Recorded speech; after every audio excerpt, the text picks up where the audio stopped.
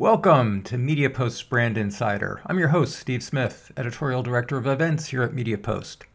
Each week we interview marketing leaders from companies old and new about how they build and evolve their brands on an unpredictable media and culture terrain.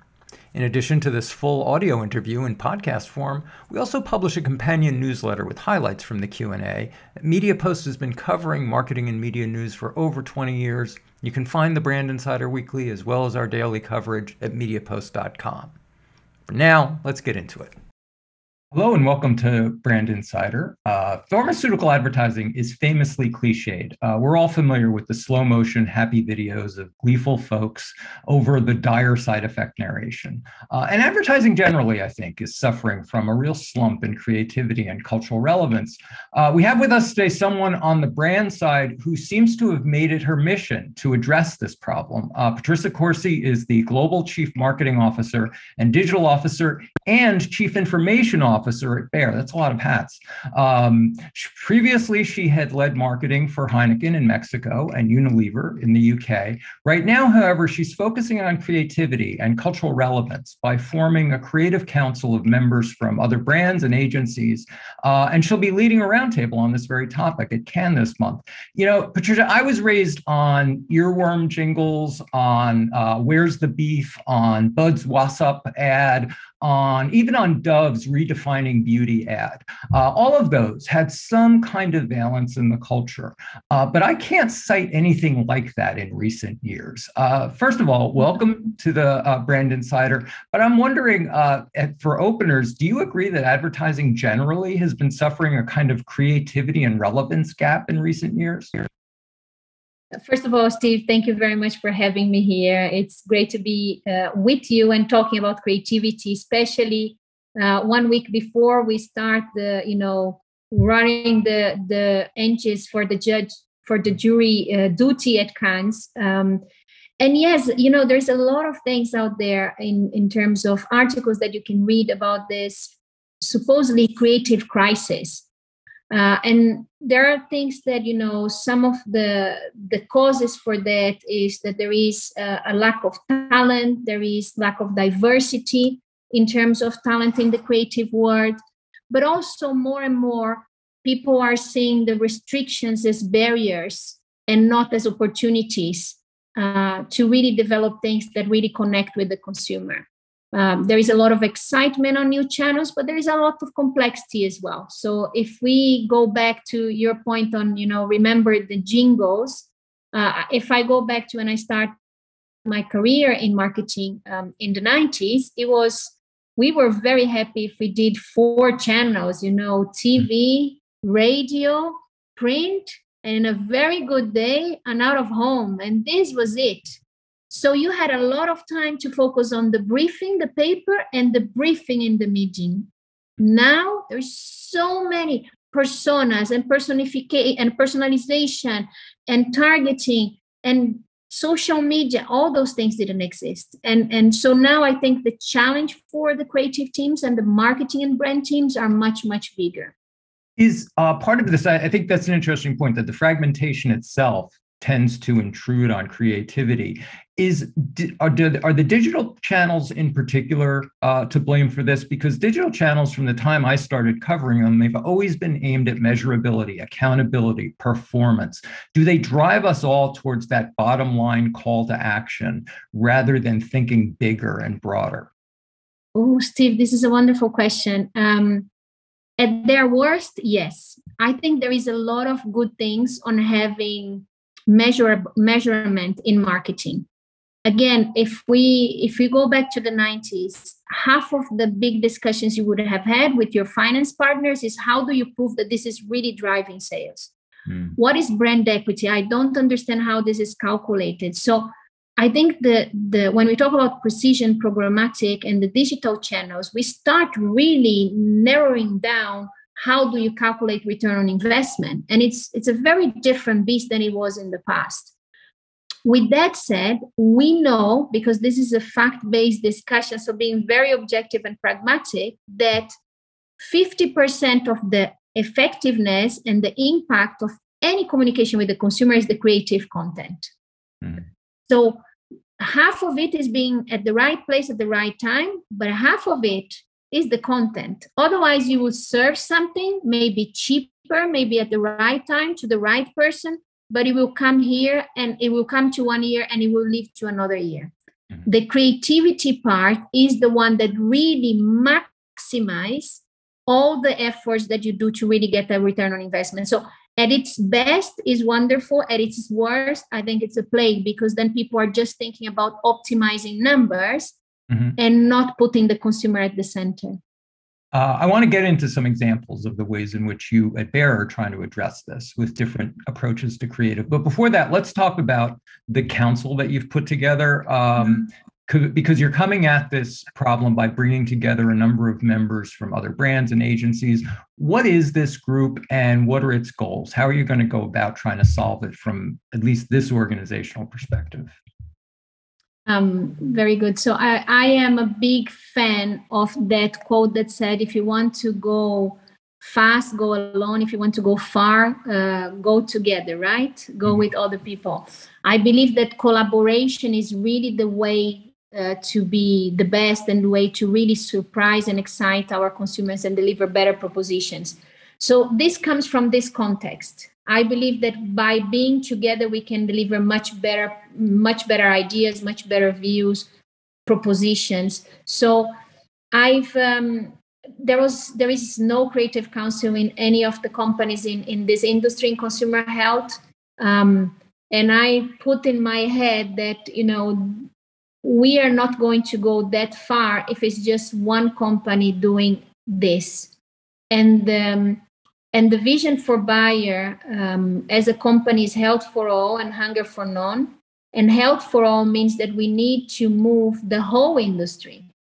Mm-hmm. So having a creative council also in part is to inspire the industry to be serving better the people that we represent, right? Because in our companies, we represent people from different countries, different categories. But all in all, we still are in categories that have very low penetration in the house. If I compare to my past in beer, to my past in detergent, where, almost in every household, you have a pack of, it would be Tide probably in the US, or Ariel. So it's a very different one. And we need to understand the reasons behind it. And one of the reasons that we have identified is that for a long time, the consumer health companies have been very linked to the traditional pharma path, to the pharma journey, which means most of the communication is done to doctors, to healthcare professionals.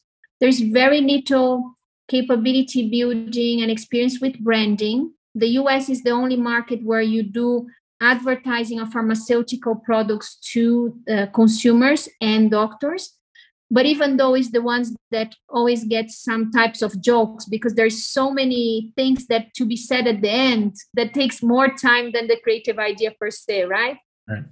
So the idea of the Creative Council came from that, an opportunity for us really to make a dent and really to inspire the whole industry. I've been very blessed on having fantastic friends, because this is me using my credits with my friends to come and join us. This is a voluntary work. We do it for the benefit of the industry. And our strategic partners like BBDO, Mullen Law, Analog Folks, Oliver, WPP, which also donate their time for us to really disrupt and really transform this industry. We meet every 3 months, and we also have in this forum all the representatives of all our 4 regions, because more than just discuss in a high level, we want to talk to the people that are really implementing those ideas. And we've been doing this for almost 2 years now with a number of very cool initiatives that we have been doing since then. And just to make this a little concrete, when you talk about initiative, I'm just sort of want to connect the dot between having a council and a meeting every 3 months and action. So what kind of initiative, for example, are we talking about? So, for example, one of our council members is from Google. Mm-hmm. And we chose 4 strategic pillars and topics that we want to drive change. One of them was data and creativity. And then we had the US team partnering with the agency and Google on really using data and creativity with the agency, with BDO, and start applying it in some campaigns. Instead of just going in the route of doing the return on investment, dollar per dollar, am I buying this better? Yeah, so you do that, plus you do A/B on creativity, and you start looking at the data that helps you to improve, transform the type of creativity you're serving. And then you can compare the return on investment of the one without the creative and data touch and the one with the creative and data touch. So this is one example. So the other example is testing the whole concept of creative, whether it matters. Okay. Yeah. And also sometimes we have 2 ideas on how to approach it. And of course, the A/B test is something that is quite fast and quite, simple, because you're not testing against competition, you're testing against yourself. But we really wanted to use the data in that case. Another example, and this is more towards the point that I said that we really want to show and inspire the industry, was an initiative that we started in Brazil to help bring diversity and a systemic change to the creative industry. Mm-hmm. So together with it would be the equivalent of the A&A in the US. There is a creative club in Brazil. We partner with them, and we are going to serve a couple of our brands briefings to, and only people that are in minority groups can be on this briefings and present work that is going to be judged by the top creatives in Brazil. And then after that, they will get coaching from these top creatives. And additionally to that, they get education and courses in top creative trainings that can be either in Brazil or anywhere else. So we believe that by that, people start building a portfolio, and then they are going to be much more competitive, especially for Black folks that in Brazil are really not that much represented when you think about creative directors, for example. Since you mentioned Brazil, I do want to talk about a couple of specific campaigns and things you've done, because your team forwarded me some examples, some worldwide examples that I really found interesting. One from the Brazilian market, which I know you're intimately familiar with because those are your origins, are Brazil. But in the Brazilian market, there's a great deal of inhibition around women's health, and you launched a pretty daring initiative, I think, using TikTok called the Vagina Academy. Tell us just a little bit about that, and especially was there research behind this that really drove this insight? And I'm curious about the role of education as a kind of creative approach to the issue of health marketing. Absolutely. And I love this campaign. It makes me smile, and it makes me very proud of the team doing that. So first, I love statistics because they help you sometimes to have those aha moments. So some statistics that we got, so coming from understanding data and transforming data into insights. The first one we got is looking at the time that women spent in front of the shelf for intimate health product. It was really fast. They were so embarrassed to be seen in front of that shelf that they will pick the first product they find with the flower in it. Wow. Yeah. So the chances they will buy something that is not catering for their need was really high, number one. Number two, there was a research also done in a number of countries where women don't say the word vagina even to their gynecologists. So how you're going to be treated if you're not say the word vagina to the person who studied it their whole, professional life in medicine. So we start discovering that this taboo was so big that was really holding women back from making, the most of their lives, because these women were either they were losing work days, they were getting fired because, they had no medical justification to not be in, they were scratching themselves. It was a horrible feeling. Mm-hmm. So we said, we must demystify that.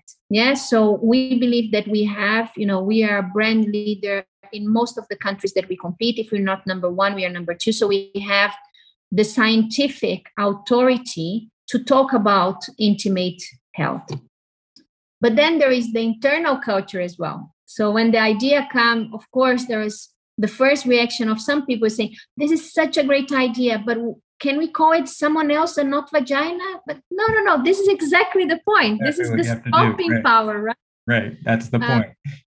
And then you start having, Steve, things that you don't imagine. So, for example, we said, if we want to democratize this, we need to be where women are. And we wanted really to reach women from 15 to 45 years old. Yeah. And we discovered that in Brazil, TikTok was really exploding. Mm-hmm. So we went to talk to TikTok, and they really loved the idea, etc. Then we discovered one problem: the word vagina was censored in TikTok. How do you go with a platform that is called Vagina Academy if the word is censored? And to super credit of the folks in TikTok in Brazil, they uncensored the word. Mm-hmm. And actually, this has been one thing that is happening really, that is about education, democratization, right? Breaking the taboo. We just recently saw that in Italy as well, Meta uncensored the word vagina as well, where we are launching Vagina Academy in the version of Italy as well. So these are the things that makes us super excited about our role to make this word, not a taboo. I want everybody to see this campaign. I'm going to try to, for those of you who are listening in, go to Brand Insider newsletter, because I'm going to embed some of that creative so you can take a look. Because the range of creative, you were engaging creators to come at the issue of women's health in so many different ways, so many creative approaches that came out. It really is inspiring, and I think a great example of this. So a couple of quick questions. I know we have to let you go, but just off of this campaign, did you get any cultural pushback? Because as you said, there were certain taboos within Brazilian culture that you were addressing here. So is this something that sort of, because it was TikTok and highly targeted, it kind of went under the cultural radar, or was it something that had some pushback from different quarters? I think there's always the people that get shocked with these things, and I must confess, sometimes the change starts with us, right? So I'm Brazilian. I was raised in Brazil. My family is half Italian. So just to say the word vagina, I think if I was younger, my mother would have washed my mouth with soap. So even for me to break out of this and to put the hand in front of my mouth to not say the word, for me was really a journey. Mm-hmm. What I think it helps a lot is that we had a TV campaign before the launch of Vagina Academy that was really what made the idea even bigger. That was like the University of the Vagina, that was developed by a team of women from JWT. Mm-hmm. And when you look at the influencers, there's such a diverse set of influencers. You had people from the LGBT community talking about how does it mean for them, the taboos. You had people from the disability community talking about what does it mean for that. And you had all the shades and all the types of Brazilian women represented there. Mm-hmm. So I think this gives us a lot of credibility. Mm-hmm. No one was trying to patronize or trying to be a professor there. People were talking in a language that was really good for the consumers and talking about, okay, we know that this is really tough. And these are the things that we found. So it was very relatable. So more than going under the radar, what we saw, because we did that as an experiment, it was a pilot, let me call it in this way. We were able to deliver the equivalent of 17,000 classes on women's intimate health education, which I don't think there was any initiative from the government that did it. Mm-hmm. Number two, it really increased our partnership with TikTok. And that was already very strong from things that we have done in Southeast Asia.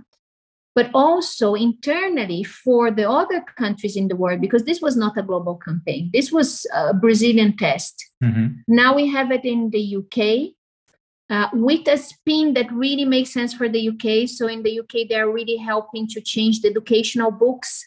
Mm-hmm. And then we have it in Italy.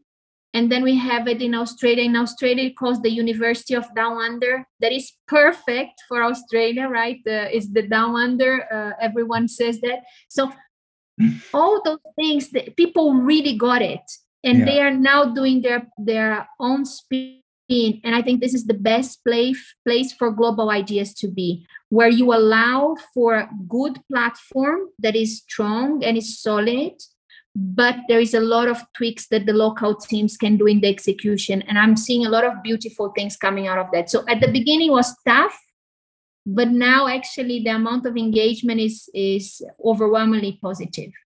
So, okay, I know we have to wrap because I have to let you go, but I want to bring this back then to where we started. And that is data, your love of data, and bring a campaign like that back to data and proof. Because I know you've said that science should not be the enemy of creativity; it should be a helper. Is creativity helping the science? In the end, how did this campaign actually move the needle, either in terms of sales, brand impact? What did it do for you? So the first thing is our market share participation achieved record numbers. So this was the first thing. So the number of people that before, because nobody was buying from a brand loyalty point of view. It was whatever I find first that nobody sees me buying. So now women are knowing what they buy, and they have already created a really strong bond with this brand that they trust. When they go to the doctor recommends, but also talks in a language that they can understand. So from a sales point of view, really great tops. From a brand equity point of view, that is a great measure for the future. We also achieved record numbers in terms of being a brand that really helped women to tackle intimate health taboos and solve their problems. So all in all, we have, I think, a great proven case that there is a great connectivity between doing well and doing good, or doing good to do well. And but I really want to tell you that, Steve, because I think one of the things about brands in the past 5 to 10 years is there's a lot of things coming on purpose. And I'm seeing this at the Cannes Jury Awards as well. So many activations and cases around purpose. And the best thing that we see around purpose is when something is embedded on that brand. I always think that the best way to find a brand purpose is going to the archives, is not trying to find something on a piece of paper. And in the case of Canistan, like many other brands we have, like Bepanthen is another brand that was created to help wounded soldiers in war, or our vitamin C that was the first synthesized vitamin C to help people that were really struggling with lack of vitamin. All those things, they are coming out of purpose to help people to take ownership of their health. And it's especially in the US that has a health system that it's expensive. Not everyone can afford that. Having options where you can take proactive care of your health will take you a long way. There's a lot of people that cannot lose one day of work. Right. They are in pain, and with lots of crises, with the opium crisis and the pain crisis, etc. So if we can make a dent on shifting the culture and using creativity to educate, to transform the reactive behavior to health to a proactive behavior to health, and doing this in a way that is authentic, genuine, that builds long-lasting relationship, I couldn't be happier. And this is the type of things that we are aiming for. It's a tough target, but we are up for the challenge. Patricia Corsi, that's a great, I think, a great note to end on. I could talk all day about this topic. I've got loads of other campaigns I'd love to cover with you, but thank you so much for your time today. I hope we get some of this creative at some of our upcoming events on health marketing, because I really think it's great for people to see, because it can be very inspiring. Very good. And I will send you a couple of other links for you to put on the newsletter. We have a great project in the US called Outsideology to help parents with their kids. We have one that is wonderful that is called the Work Stipation. We have discovered, talking about data, we have discovered that coming back to work after COVID, lots of Americans were really stressed about having to go to the toilet in the office. How do we help them? There's research you don't see every day. Workplace constipation is that's research that doesn't come across my desk very often. And exactly, and this is when I think data is used to data reach and insight reach. And if we help 3, 4, 5, 100 people to come back to the office without worrying about their constipation, we take this win every single day. So I will send you all the links and hopefully the folks that are listening to this have the opportunity to watch it out. Patricia Corsi, thank you so much for your time. Thank you very much, Steve. Thanks for hitting play on MediaPost's Brand Insider podcast. We're here each week interviewing marketing executives from large and small, legacy and emerging brands. They share their experiences navigating the challenges of commercial clutter, media distraction, and consumer disinterest. You can also subscribe to the Brand Insider newsletter for edited text editions of these Q&As. For this and all of the marketing and media news reporting MediaPost has provided the industry for 2 decades, head over to MediaPost.com. And if you have any thoughts, comments, or suggestions for Brand Insider, you can always reach me, Steve Smith, at steve@mediapost.com. Until next week, let's market carefully out there.